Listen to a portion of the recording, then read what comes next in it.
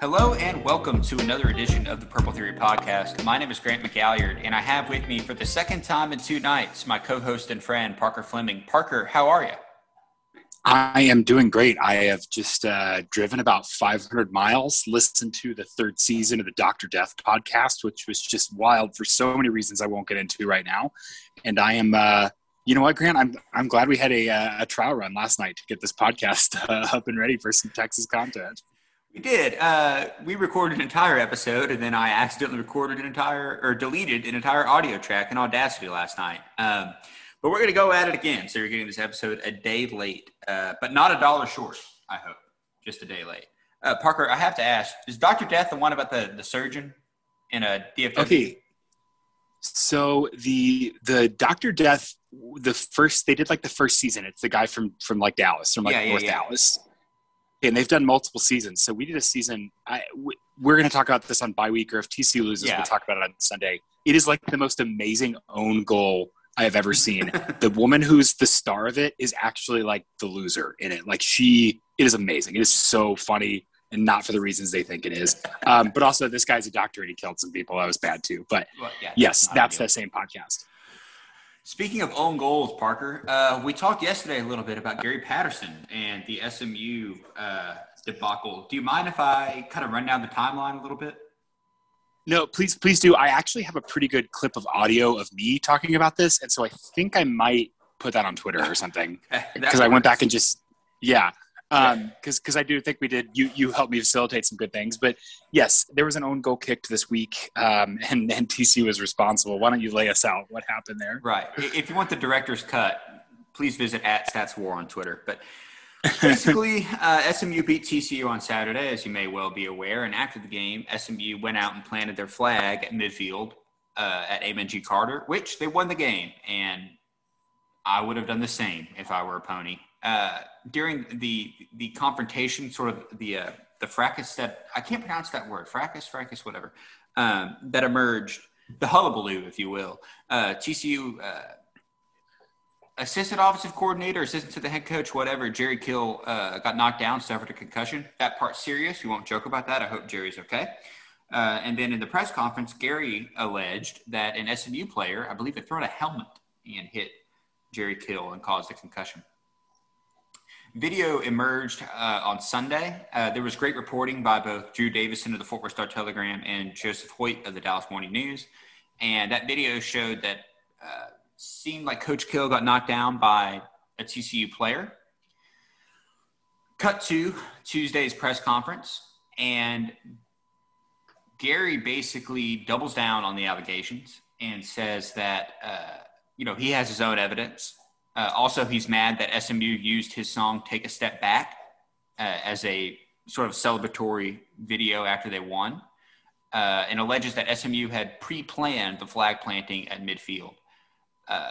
Then Joe Hoyt of the Dallas Morning News comes out with it's a press release from the SMU athletic director, who said that he had talked to Jeremiah Donati and had the assurance that Patterson was going to walk back the allegations. Clearly that didn't happen. So basically, we're now stuck where there's video evidence that shows one thing, and Gary is saying 18 different things, none of which the video evidence is saying. And he's made what should have just been an embarrassing loss to SMU, and also an embarrassing charade, if you will. Yeah, that's more or less the long and short of it, Grant. I just don't understand how hard it is to not come out on Tuesday and say, hey, I want to talk about something for just 1 minute and then move on from it. I am passionate about winning, and I hate losing. I'm passionate about protecting and defending the people that are around me. And on Saturday, after the game, at the heat of the moment, there was a kerfuffle. I misunderstood what happened in the situation. I made an accusation that is demonstrably false. I apologize to the SMU players and to Coach Dykes. By no means did we think that, or do I still think that something that is demonstrably false as SMU players assaulting a TCU coach is true. I don't know how easy or how hard it is to just say that and move on instead of continually doubling down in an effort to try and create a charade focus off of the upcoming Texas matchup and the fact that TCU's defense got pushed around by SMU. Right, and I think that's the upshot of it all, is that you can get away with a lot of crap when you win. And if you're a generally good dude and you lose, well, there's no like total animosity, right? Like I don't think Texas fans hate Right. Charlie Strong, for example, right? Good dude just didn't win enough, right? Yeah. Yeah. But when you lose and you're a defensive head coach and you give up 42 points to SMU and have no control of the game whatsoever, and also you do something embarrassing after the game, that's where it gets untenable. And Parker, it definitely makes things worse. Yeah, it makes things a lot worse. And I don't know about you, this is the most embarrassed I felt about TCU football. I think I said on Twitter since that 2019 West Virginia game where the team quit straight up on the field. Yeah. But it might have been since I've been a TCU fan. It's not good. No, this is a low point for me in the program. If I were the athletic director, we would be having conversations about leadership roles very, very quickly. This is what has happened this week is an embarrassment. It's not something that hasn't been in Patterson's playbook. Remember, like Texas Tech fans throwing water bottles or whatever crap. This is something Gary does. Football at Nico Small, I think, at the Oklahoma game. Yeah. And so to just to double down on something that's so demonstrably false. And Grant, here's the reality: if an SMU player threw a helmet or swung a helmet at Jerry Kill and induced a concussion, that is aggravated assault. Yeah. Gary is accusing a teenager or a 20-year-old of aggravated assault when there was clear demonstrable evidence it didn't happen. That's what we're dealing with here. And the fact that Donati got made a fool of publicly because he said he had it under control and then Gary said something else, like this is just a real bad situation. This is not, hey, your quarterback pipeline's broken and your offense has been bad. Hey, you keep hiring your friends into key positions and that's, they're underperforming. Hey, you're too conservative on offense, and so your team's doing poorly. Those are concerns, Grant, of a different magnitude. This is tectonic, like big under the ground stuff that I just honestly, frankly, I'm pretty done with. It's ridiculous. Setup would be the emotional. I mean, you can only take so much of this kind of crap before it's not funny anymore, and it's not even like, oh, everyone has. We'll get to Texas in 30 seconds, I promise. Everyone has a friend where it's like, oh, that's just Jim. That's just Jim. But eventually, Jim is like, we should probably stop hanging out with Jim. And yeah. Let's. You know what? Let's talk about football. Do you want to talk about football? That'd be great. I can wallow in this trial. And if TCU loses to Texas in an embarrassing fashion, on Sunday we'll talk about Dr. Death and talk about Gary Patterson for a long time. It'd be great. Parker, let's talk about the Texas Longhorns, who enter Fort Worth. Indeed. Yeah, enter Fort Worth with a 3-1 record, wins over Louisiana, Rice, and Texas Tech. Blowout wins over Rice and Texas Tech. And then a loss to Arkansas, which – retrospectively does not look that bad because Arkansas is really good up front. Parker, what cool stats do you have for me about the Texas Longhorns? I have so many cool stats. They've definitely looked better after they made the quarterback switch, but I think that the narrative of they found the right quarterback or even that they're playing their best quarterback is overblown because I was tweeting about this the other day. Grant, with Hudson Card, they were throwing Hudson Card had an ADOT, an average depth of target of like 13.4. 13.2. And I have the advantage of having the numbers and you don't, but I'm just making you have the numbers right in front of you. I do. Yeah, I don't know. Have I said out loud, I'm in a hotel in Amarillo. I just drove 500 miles. So we're freewheeling. That's not me correcting you. That's me. I know you hate being inaccurate. So I'm just helping you. Yes. Yes. That decimal place, those 0.2 of a point is really how you know that I do the analytics. But so his ADOT was 13.2, and they threw screens on a little over 25% of his 11%, of his passes. With Casey Thompson, that ADOT is down to in the tens, and they are throwing only 25% screens. So they've more than doubled the frequency that they're throwing screens. They're running outside zone differently. I do think that they made some offensive changes that aren't necessarily related to the abilities of the quarterback. Because again, Hudson Card got pressured a lot. When he wasn't pressured, he was looking pretty good. When he was pressured, he wasn't looking abysmal. So I do think that there's a little bit of just change for the sake of change, and they've played around with the offense there in changing quarterbacks. Yeah, and I mean, Card was sacked 6 times. Thompson's only been sacked once. I think a lot of that has to do with how quickly they're asking Thompson to get rid of the ball with those screens. Thompson's thrown 8 touchdowns and 2 picks. And he's completing 16% more passes than Hudson Cards. That's not adjusted completion percentage, it's just raw numbers. But Sark, we talked about this. The theory that there's a psyop that Sark is running to where he started Card to appease the boosters and then was like, okay, now we're actually going to put in the quarterback that I want to play is very intriguing. I'm not active on Orange Bloods enough to confirm the validity of it, but I do think it's a fun possibility. Yeah, because again, you just think about it in terms of like, where am I going to get more flack? Well, you're going to get more flack if you start the old guy and there's this young hotshot on the bench. And so in many ways, I think that's a vet move by Sark there. Texas overall, not too bad on offense or on defense. 20th in EPA margin, Grant, in the offense minus defense. And they're really surprisingly balanced, which is something I noticed. And I don't even think we talked about this from last night, which, Grant, that's definitely a motif we should keep doing, is talking about the things we talked about on audio that no one's going to listen to. I have them at 15th overall on offense in EPA. And in success rate, I have them 33rd. They're really balanced. 44.6 against the pass. Or in the passing game, and 44.2 in the rushing game. So it's not like one facet of their offense is much better than the other in terms of moving the ball, but their explosiveness is largely coming through the pass game. 9th in EPA per pass at 0.382 and 37th in EPA per rush.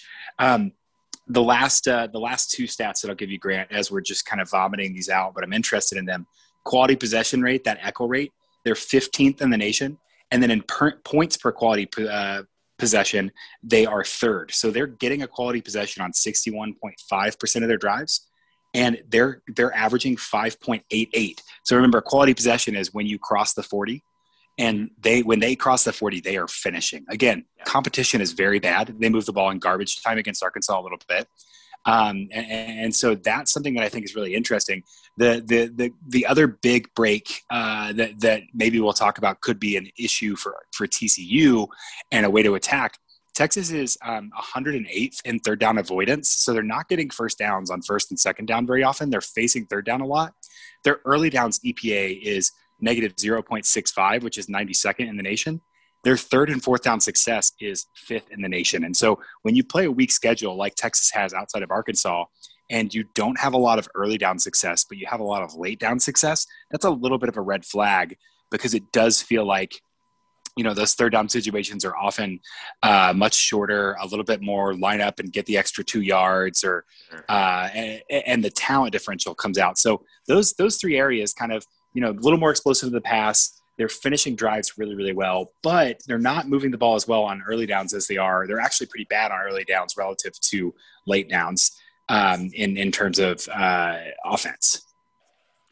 Yeah. I just want to talk about Bijan Robinson.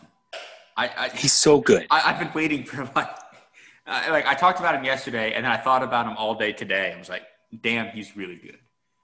I think he's sort of a big part of, as you mentioned, Texas doesn't specialize passing or run game because Bijan is able to thrive in both. And I don't want to pin too much accolades to him or responsibility or whatever, but I do think he's a huge key to the success. And we talked preseason, as did a lot of people, about how well Sark uses running backs in the passing game. Is Bijan Robinson Najee Harris? I don't know, but Bijan has not caught a pass more than 10 yards downfield all season. Now, he's only caught 8 passes, so bear with me. Small sample size. His ADOT is 1 yard past the line of scrimmage, and he's averaging 18.1 yards per reception. Okay, he's got 2 touchdowns receiving. And the way they do it is so ingenious, and it's just that because TCU is so poor at defending the wheel route. This is where I get worried, because if you look at, I think it was the first touchdown against Texas Tech, or maybe the second, but Bijan just ran that short wheel out to the right side against Texas Tech, and there was no one there to cover him. And when the safety came over, he just juked him and went to the end zone. And if you look against Louisiana, Texas ran this really cool package, and this is where I think Sark thrives, where, you know, they're heavy up front, 2 tight ends, 2 wide receivers out to the right side, and Robinson's lined up left with the quarterback, and they just run everyone to one side, and Bijan goes to the other, and there's no way a linebacker can get out there to cover him in that amount of space. There's just not. Especially the way I don't believe the way TCU's been playing that bodes very well, because then you're either isolating Wyatt Harris in run coverage, right, and letting Winters go, and kind of the issue with TCU, you know, not to rehash things we already said, it's like front 4 is not very disruptive. Nobody hates on the defensive line. There's no hating ass TCU defensive lineman right now. And then the linebacker position, the second linebacker position, looks to be it's Wyatt Harris for now. That isn't really shored up on what he's doing. Mm-hmm. And so there's a lot of coverage where D. Winters just has to be mindful. So like last year, Grant, Garrett Wallow and D. Winters moved together as independent units. Yep. They both knew what the other was going to do. They didn't have to worry about it. And this year you just see a lot of hand raising, a lot of questions, and a lot of confusion. And Winters has in his mind, I've got to make sure Harris is doing what he's doing. I've got to check in on him. So I mean, that's slowing him down a half step. And then you go to the safeties and you say, okay, Kendrick Van Zandt, you're the one that's going to kind of be there as Bijan is coming one way or the other out of the field, or you're in the slot on these guys. There's just going to be a lot of stress at some key points. And so guys like Kendrick Van Zandt, who are quietly very good, or D. Winters, who's quietly pretty good, are going to be a lot more stressed. And Texas's multiplicity is what really, really worries me. Yeah, I agree. In 15 seconds, I'll address that multiplicity. I just want to say Bijan in the running game is also really great, because he reminds you of Le'Veon Bell and the way that he sort of waits behind the line of scrimmage for a hole to open. Texas' offensive line isn't that impressive. They don't get a whole lot of push, but Bijan's able to sort of have that patience and then make one cut and go. But you mentioned multiplicity, and that comes from having two – you know, they don't have the big names at wide receiver that they've had in the last couple of years, but Jordan Whittington and Xavier Worthy are a heck of a top 2 duo. And you have to have 2 good cornerbacks to cover Texas in the passing game, not to mention Bijan. And TCU, I don't know if you're aware, does not have 2 good cornerbacks. TCU might not have one. That's mean. They have one. They very much have one. Can I throw a nightmare at you just real quick? Sure, Parker. Can you imagine Texas with Worthy and what's his name? Whittington? And Quentin Johnston? No, I can't. That's some good perspective right now to be like, man, it could always be worse than it currently is. Yes, it could. Count your blessings, folks. Yeah, so that multiplicity is really interesting. You're right. They don't kind of have the ISO guy. I think they're going to throw at Caesar or whoever's over there until TCU adjusts or can stop it, and then they're going to be able to counterpunch with Bijan in the run game, and then maybe even counterpunch with Bijan in the other game. You know, it's not fair to just say no. Roschon Johnson is very good too. Yes, he is. And so and they'll be able to keep both of those guys fresh. Grant, if you remember last year, I think it was Johnson out of the backfield had a wheel route that was a 95-yard touchdown guaranteed that was called back on an illegal formation or a false start. And then there was another one that I think a holding call got him. And so Texas has shown an ability to kind of get these big plays against TCU in the past. Just, you know, some flukes with like last year, they really benefited from some of those penalties. I will say, I think the guy that I'm – go ahead. No, you said that last night too. I didn't challenge you on it. Was the holding call a kick return? There was there was that kickoff that like – 5. It took 4 tries. Like the opening. Yeah. The opening kickoff. And then, so there was the one that I remember that Texas motioned and LaKendrick Van Zandt didn't move. Yes. And Ellinger pointed at him and said, it's him. And they audibled and TCU didn't move. And then they threw a wheel route. Unfortunately, it was like a hold or a false start. And then maybe it was a big, like a 30 or 40-yard Roschon Johnson run that came back. I'm probably wrong about that. No. So I just – the kickoff last year to open the game took 10 tries. Oh my gosh, yeah, that was a disaster.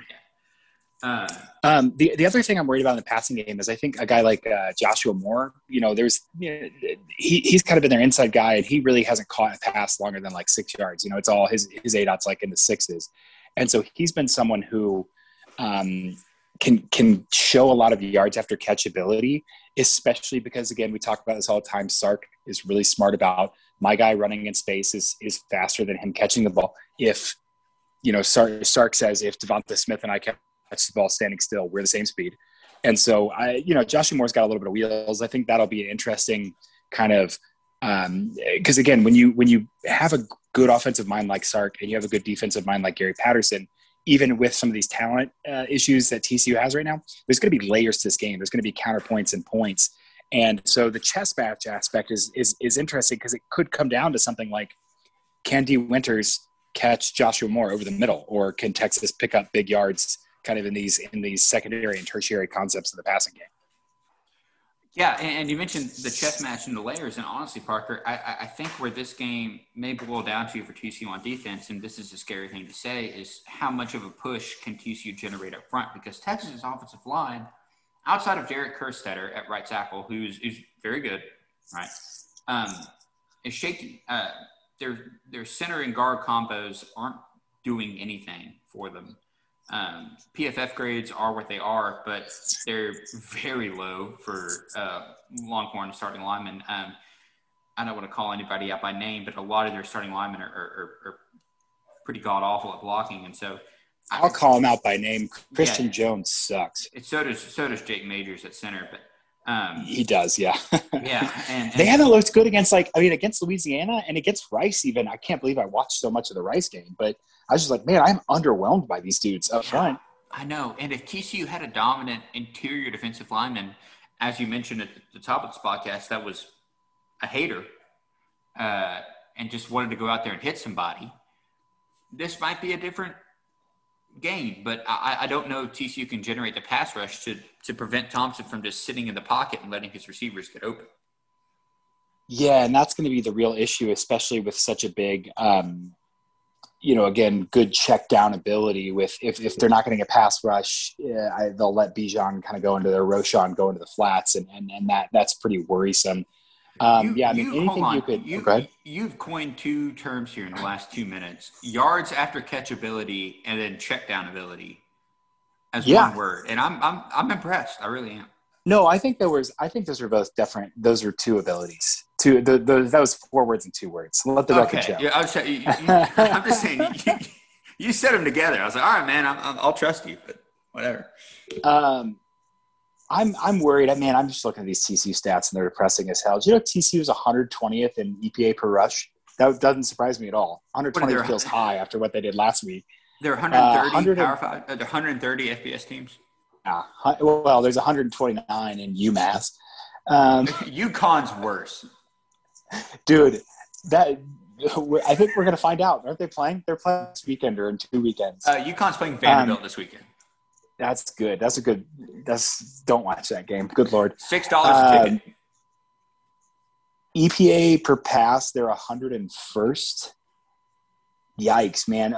Really bad on early downs because they got burned on a couple big plays against SMU and against Cal because people are taking deep shots. And so it'll be interesting to see. Texas has been a little sluggish, like I said, on early downs. TCU has been very bad on early downs too for defense. So, man, this defensive these things just look terrible. 50.6% success rate in the rush allowed against Cal and SMU, Grant. Jesus. Well, those teams don't run the air raid, right? Dude, well, I'm notorious rushing powerhouse. Freaking SMU.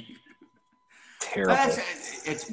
Listen, you're in a hotel, it's late, but this is where I would say that when you have a defensive head coach, this may be a bad sign.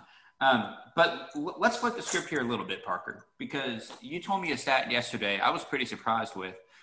Parker, where is TCU on EPA per play in offense? TCU's offense is 6th in EPA per play.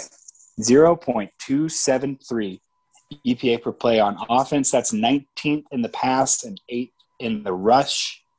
26th in quality possession rate, 14 in points per quality possession. We need to have a discussion on Sunday about assuming those numbers don't drastically dip, we need to have a discussion about where blame lies and where credit lies. Yeah, I absolutely agree. Because I do think that perception is way out of line with reality in regards to this TCU offense. Again, we are talking about I am mad because I do not believe TCU's offense is an elite unit, and I think it could be, and the offensive line is holding it back, and the play calling is holding it back. But TCU's offense can score. They can score plenty for a normal Patterson defense to win games. Correct me if I'm wrong, Parker. The offense is objectively good. Objectively good.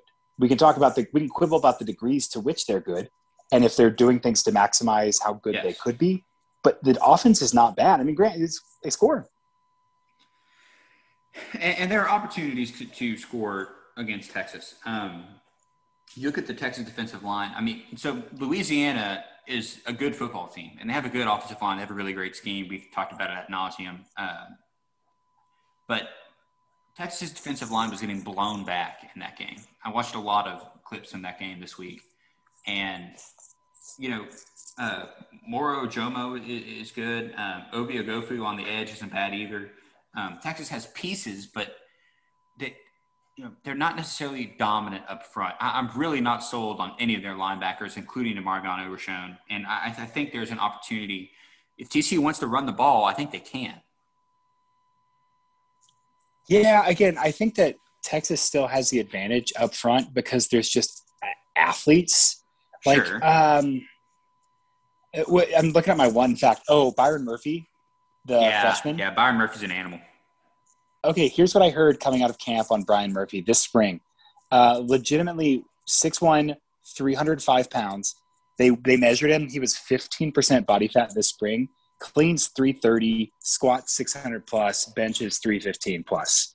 A freaking monster. Yeah, an absolute monster. And it's not like Steve Avila wasn't getting beat, but also TCU starting center is out. So that's already going to be a problem up front, just from a standpoint of Texas having an absolute freak and the interior offensive line being a weak point for TCU.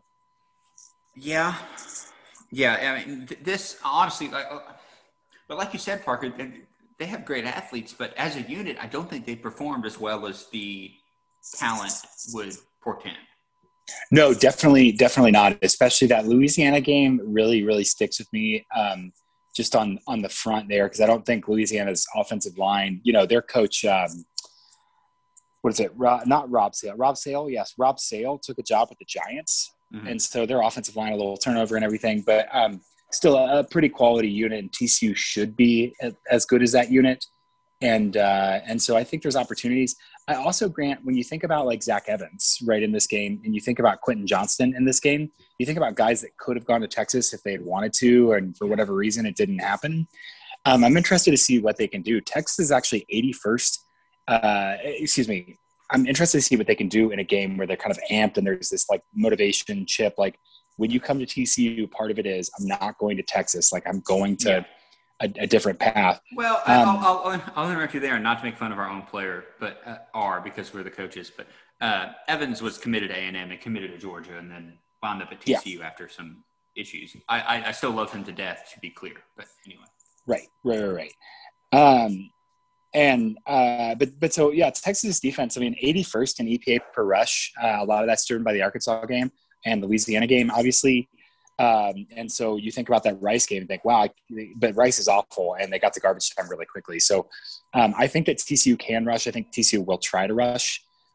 Something interesting, one of those kind of unstoppable force meets an immovable object is TCU's starting field position is 104th in the nation at 25.8 yard line. Texas's defense is allowing teams to start on their 31.2, which is 97. So TCU's been really negative field position on offense generally. And so, of course, longer field position, harder drives, but also is kind of indicative of the defense not maybe doing as well as they could, because that matters. And so if TCU could find a way to eke out some positive, short field drives, take advantage of those like they did in a couple opportunities against SMU, that really could take some pressure off the defense, which would be nice. Does Texas not have an Australian punter anymore? Doesn't Texas, no, it's the SMU has the gigantic punter. Yeah, No, I think Spring Dicker, the Mountain. kicker's still there. He's He's not a punter, kicking though. and punting. Oh, wild. That guy's insane. Man of many talents. Yeah, man of he's many insane. talents. Yeah, man of many talents. On the back end, Parker, kind of is, I don't know. To me, it's the same story up front because, well, Josh Thompson's not playing, right? That came out today. I heard about that. I don't know if that's public or not, but I don't care. I'm citing your tweet. Yeah, nobody. Well, no, I didn't tweet about it. I texted you, but that's fine. Just put a private message on there. What time? Don't cut it. Do not. No, don't cut it. I don't care. Josh Thompson's not playing. That's not great. I don't care. Breaking news from the Verbal Theory podcast. But anyway, his Jaron Thompson and Anthony Cook are pretty good. BJ Foster, obviously an incredible athlete, but they have athletes in the defensive backfield, but they don't necessarily play to the potential. Maybe that's their scheme, but Foster is giving up a 66.67 completion rate as a safety, which means that he's probably having to go over and cover when guys are breaking free. And though he's an incredible safety, he's not getting there in time, whether that's scheme, whatever, but you're completing 2/3 of passes every time Foster is the primary defender. Yes, and so I like the I like the idea of kind of attacking him because he's going to be a little bit more like a Kendrick Van Zandt and kind of inside, and so that's seam stuff. Like I would love. Again, I think about Tay Barber had a great move in that SMU game where he kind of caught the ball crossing and missed a couple guys and went for a really long run. Or I mean, it was a long run after he caught the ball. And so I think that there is some potential there to be really, really annoying if they can get the right personnel in the field. Again, Grant, I haven't tracked the groupings because it hasn't mattered as much, but I really do think that TCU has this great opportunity for kind of this big, little kind of pairing inside and out where they can have Savion, who needs to catch the damn ball, and Quentin. And then on the inside, they have, Tay Barber and JD Spielman or Darius Davis, guys who can go both horizontally and vertically. I really do think there's a lot of fun trickeration that TCU could do that could be supremely annoying and put stress on a guy like Foster. Also, I'll note Foster is playing the position that if TCU runs that glance RPO that they've done every now and then I say they should run more often. Foster's the guy that's going to have to choose whether he wants to stop that Zach Evans or let Quentin Johnson catch the ball behind him. So it'll be interesting to watch. It will. Parker, do you have anything else on TCU Texas before we move to best case, worst case? Yeah, I'm looking at there's a couple stats that I wanted to make sure I said out loud too. Early downs EPA, TCU's 10th in the nation. That's probably that might be off. No, that's right. No, that's generous. I'll say that. Well, they're a lot better on early downs than our late downs, but they're converting 51% of third downs. Texas is allowing 42% of third downs converted, which is pretty bad. TCU's converting 51. So TCU should be more aggressive early on, knowing that with Evans, they can more likely clean up a third down.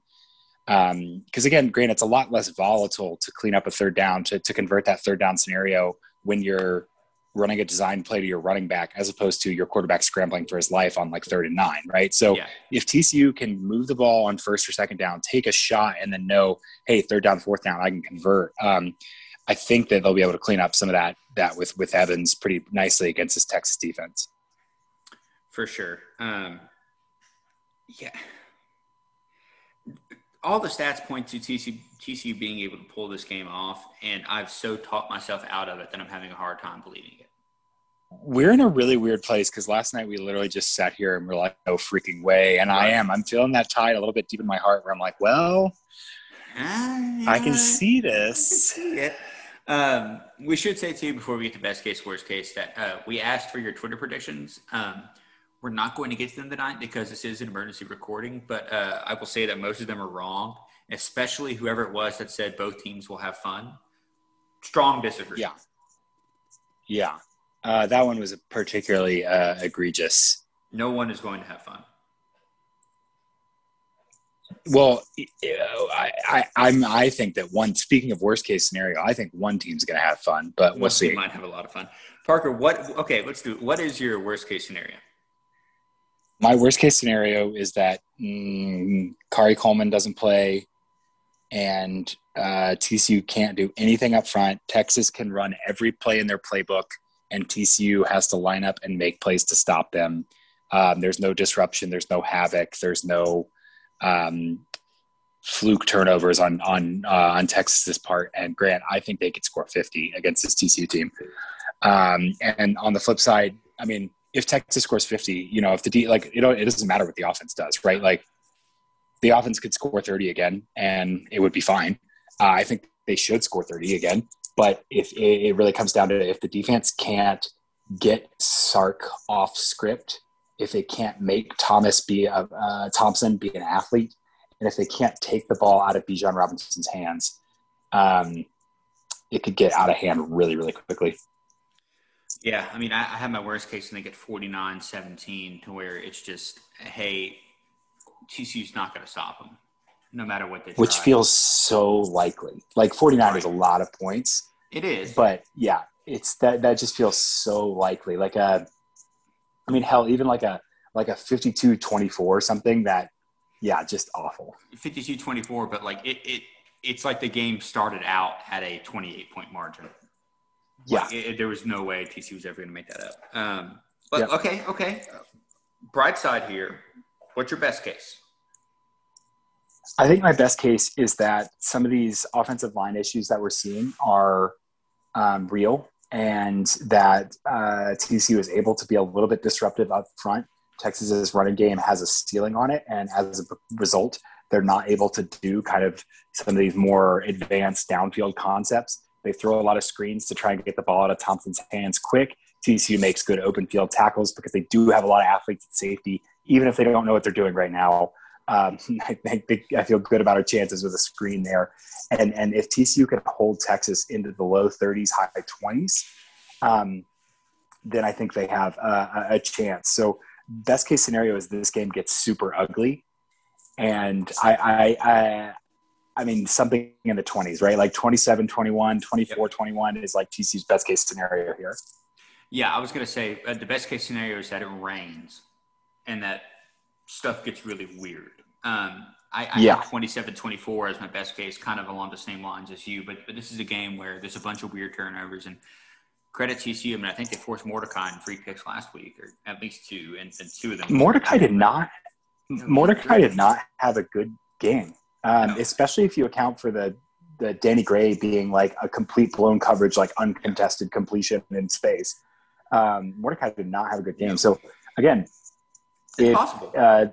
The flip side is if TCU overcompensates and focuses on the run, I do think Thompson can beat him. But what I would do is I would rather Casey Thompson beat me deep than Bijan Robinson beat me by bludgeoning my face with a club for 60 minutes. And that is not famous last words. It's just that's how I'd rather get beat, honestly. In expectation. It's kind of like – it's like all these people that are like, oh, your stat thing said this, so this is an own. It's like, well, no, I'm saying, hey, here's a distribution of outcomes beforehand. Yeah. And it's like the same thing. It's like distribution of outcomes. TCU is more likely to win the game if they make Casey Thompson have to go deep as opposed to if they just seed Bijan Robinson whatever he wants. Yeah, it doesn't mean Casey Thompson can't do it. It doesn't mean he won't do it. It just means the more likely outcome is that Bijan will beat us than Casey. Not that he can't. So what is your prediction, Parker? What's the most likely outcome here? So the numbers have this at 39-30 Texas, which feels a little generous. Again, TCU has been able to score and Texas's defense hasn't been amazing. I do think that's a little high for TCU. And I do think that Texas will score a little bit more than that. So I'm going to push that by a field goal both ways.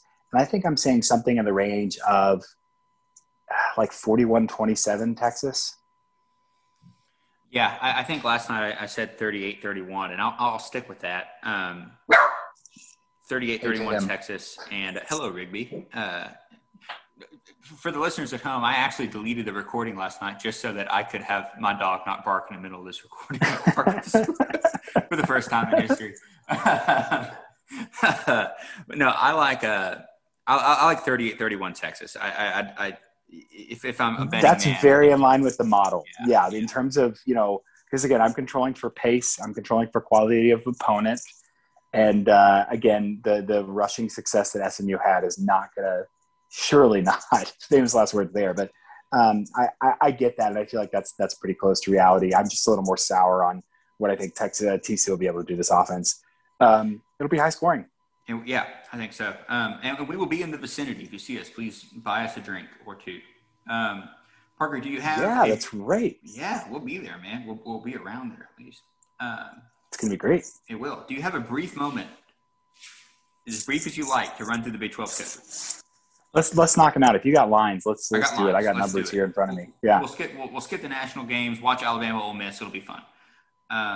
Oklahoma is an 11.5-point favorite at Kansas State. Have you seen? I was driving this afternoon. Is Skylar Thompson going to play? I'm going to do some last minute Googling here. I don't think he is. I've got this at Oklahoma 32.6, Kansas State 23.4. That is less than 11. I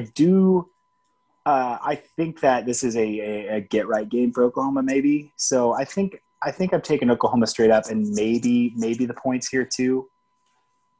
Yeah, Oklahoma hasn't been as bad as people think they are. No, they haven't, and that's the thing. It's like, people are, kind of crap talking Spencer Rattler. Maybe he hasn't been as good as advertised, but he's still very good.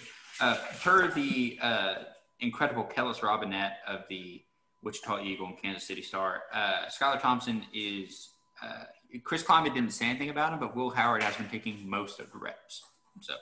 Okay, interesting, because that's the one like weakness for Oklahoma right now is their pass defense hasn't been great, 106th in the nation in EPA per pass, but Kansas's pass offense is 96th. So, or Kansas State rather. So yeah, it's kind of gross. Yeah, kind of gross. Yeah, so I'll take Oklahoma in the points there, especially if Howard's playing. I think I will too, but I don't know. You know what? I'm not. 11.5 is a big spread. I'm going to take Kansas State. That's a lot. West Virginia is a 7-point favorite hosting Texas Tech. That's free money. There's nothing. There's no such thing. But I mean, if Shuck is out, all they can do is throw screens and throw bombs. West Virginia's passing defense is actually pretty sneaky good, and I feel like they're coming on. I think this is a pretty easy win for West Virginia here. I do too. Interesting line here. Oklahoma State is a 3.5-point favorite hosting Baylor. Yeah, man. The Baylor fans went from 0 to 100 real quick. Yeah. Baylor's looked good against bad competition. And then last week, literally, Grant, a kick return gave them 7 points. A punt return gave them 3. And a fluke tip. I mean, again, the defensive line was very impressive, but like a fluke tip interception stopped Iowa State from at least kicking a field goal. Like that game was not reflective of reality. I also think that Oklahoma State is underrated because they had some COVID issues at the beginning of the season and some injuries, and they scraped out 2 wins. But I think that like Casey Dunn did pretty great as offensive coordinator on Saturday night against Kansas State. I think that Oklahoma State is a little bit undervalued here. I'm taking Baylor. I don't like it, but I'm taking Baylor. I think if I was smart, I would go money line Oklahoma State. Yeah, and spread Baylor. Yeah. I don't even know if I'd bet spread Baylor, but maybe. I guess it means I'm saying Oklahoma State covering. No, I don't know. I think last night I said Baylor covering. I don't know how I feel about that. No, you took I have this as 5 points. You took money line Oklahoma State last night. That's what I think I would do here. Yeah, I don't know. Subscribe to my betting show when I've had a cup of coffee in the morning. Yeah, do that. And then last one, Parker, and then I'll let you get some sleep. I know you've been on the road. Iowa State is a 34-point favorite hosting Kansas. Grant, I have a very serious question for you. Can Iowa State physically score 34 points this year? That's the thing. I don't know. I'm taking Kansas here. I literally, I don't think they'll be able to do that. Yeah, I mean, Kansas is real bad. Iowa State is not very good on offense, just frankly. But I do think there is, again, I said this about Oklahoma, but even more so here. This is a get-right game, and I think they'll leave Brock Purdy in for a long period of time here. So that's a whole bunch of points, though. It's not the get-right game, but see, Matt Campbell was taking the USC job game and needs to have a resume. No, because at USC you still have to hire a special teams coach, so he's going to go to the NFL when the Bears fire Matt Nagy. Right. Keep your narrative straight. Didn't you get the media text message earlier? Which I can't stress it that much. The Bears are firing Matt Nagy. Okay, Parker, do you have anything else for us? No, I'm very excited to get to Fort Worth. I'm very excited to have a cold beer, watch TCU play some football for better or for worse, and it's going to be a good weekend. It's going to be good. I can't wait to see it, buddy. This has been the Purple Theory Podcast. My name is Grant McGowan. I'm on Twitter at Grant McGowan. It's spelled like it sounds with all those vowels. You can yell at me for delaying the podcast by a day. He is Parker Fleming at Stats of War. You can follow him for all sorts of graphs and stats and cut-ups and all the information. Thank you for liking, subscribing, rating, and following us as we work through this certainly unique TCU football season. Parker Fleming, go Frogs. Go Frogs. See you tomorrow, man.